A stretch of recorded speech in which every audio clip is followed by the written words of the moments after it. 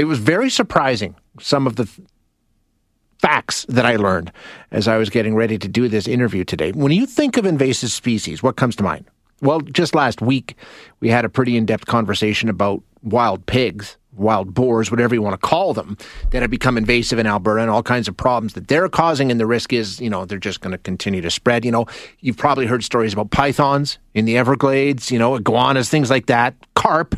I know Asian carp have taken over a lot of waterways, caused all kinds of problems. So we're familiar with some invasive species. Have you ever, in all your life, considered earthworms to be an invasive species? I just assumed they occurred everywhere. And even if they did occur in places where they weren't supposed to, I wouldn't think they could do all that much damage. But you know what?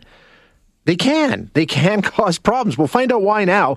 We're going to chat with Ed Johnson, a University of Calgary professor emeritus and co-author of this study into invasive earthworms. Ed, thanks so much for your time. I appreciate you joining us. Yes, I'm happy to be here. Really, really interesting to me. And like I say, a little bit of a surprise. I didn't realize that earthworms aren't just a native species in many, many parts of North America. They're not, right? They don't occur naturally. Well, there's kind of a mix of things as there are in the world today. We do have invasives in the narrow sense, ones that come from Europe and from Asia. But, of course, at one time, there would have been native earthworms in North America, except in areas that, and then when the glaciation came, 12,000 years ago or more, it eliminated everything, and the earthworms would have had to reinvade. And so we're seeing two kinds of invasions, which is hard to separate at times. One is native earthworms finally making it back after this 12,000 years. And then also we have invasive earthworms that have been brought in by us for miscellaneous different reasons.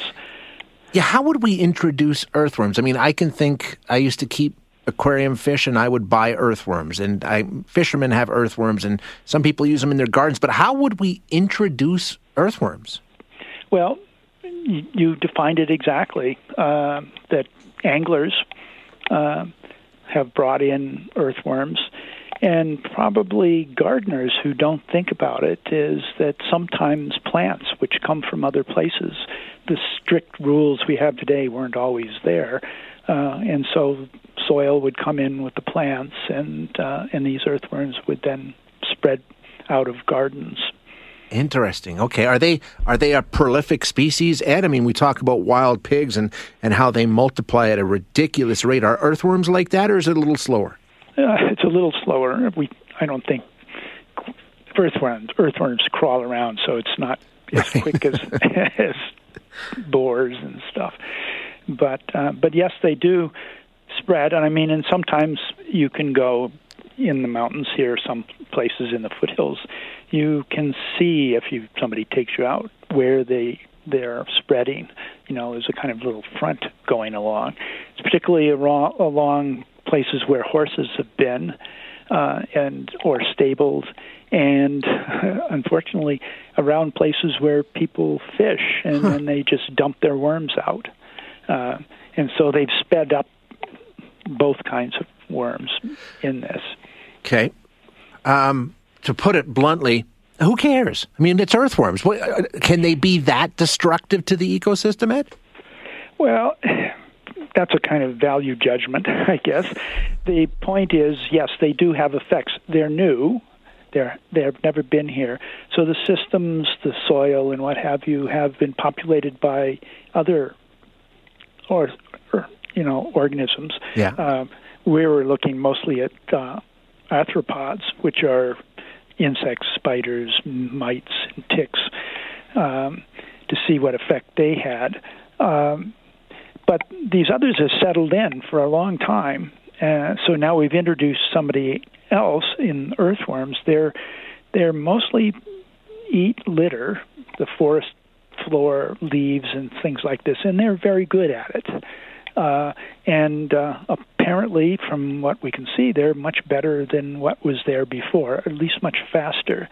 And so consequently, because of that, they affected the other organisms that ate litter, and then to some degree this spread through the system, and the predators that live on the other things that are in the soil were affected, the parasites, et cetera, through this system. So, including plants to some degree, because a lot of plants like a litter-covered surface in order to germinate and grow as young plants and as older plants.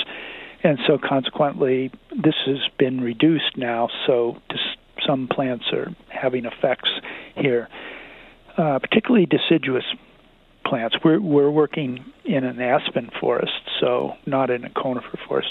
Worms are not as abundant in conifers. So this is... Go on. These worms, is it a situation where, when we're talking about the wild pigs and it's like, how do we eradicate them? How do we are we going to get to that kind of a situation with earthworms where we're going to have to try and come up with some sort of plan to reduce their number or where they are? No, I don't think that's going to be a problem. First, okay. I think it's totally impossible. Yeah, exactly, right? But the other is that the effects are there and everyone will adjust to it, so it's not as serious as pigs are, for example, and some other plant invasives can be. So, but there's really nothing we can do. We can be careful. If you're an angler, if you're a gardener, and try not to introduce things unnecessarily. But that's about all we can do. Interesting stuff. Ed, thank you so much for your time today. I really appreciate you joining us. Okay. Thank you. That is Ed Johnson, University of Calgary Professor Emeritus and co-author of this study into earthworms.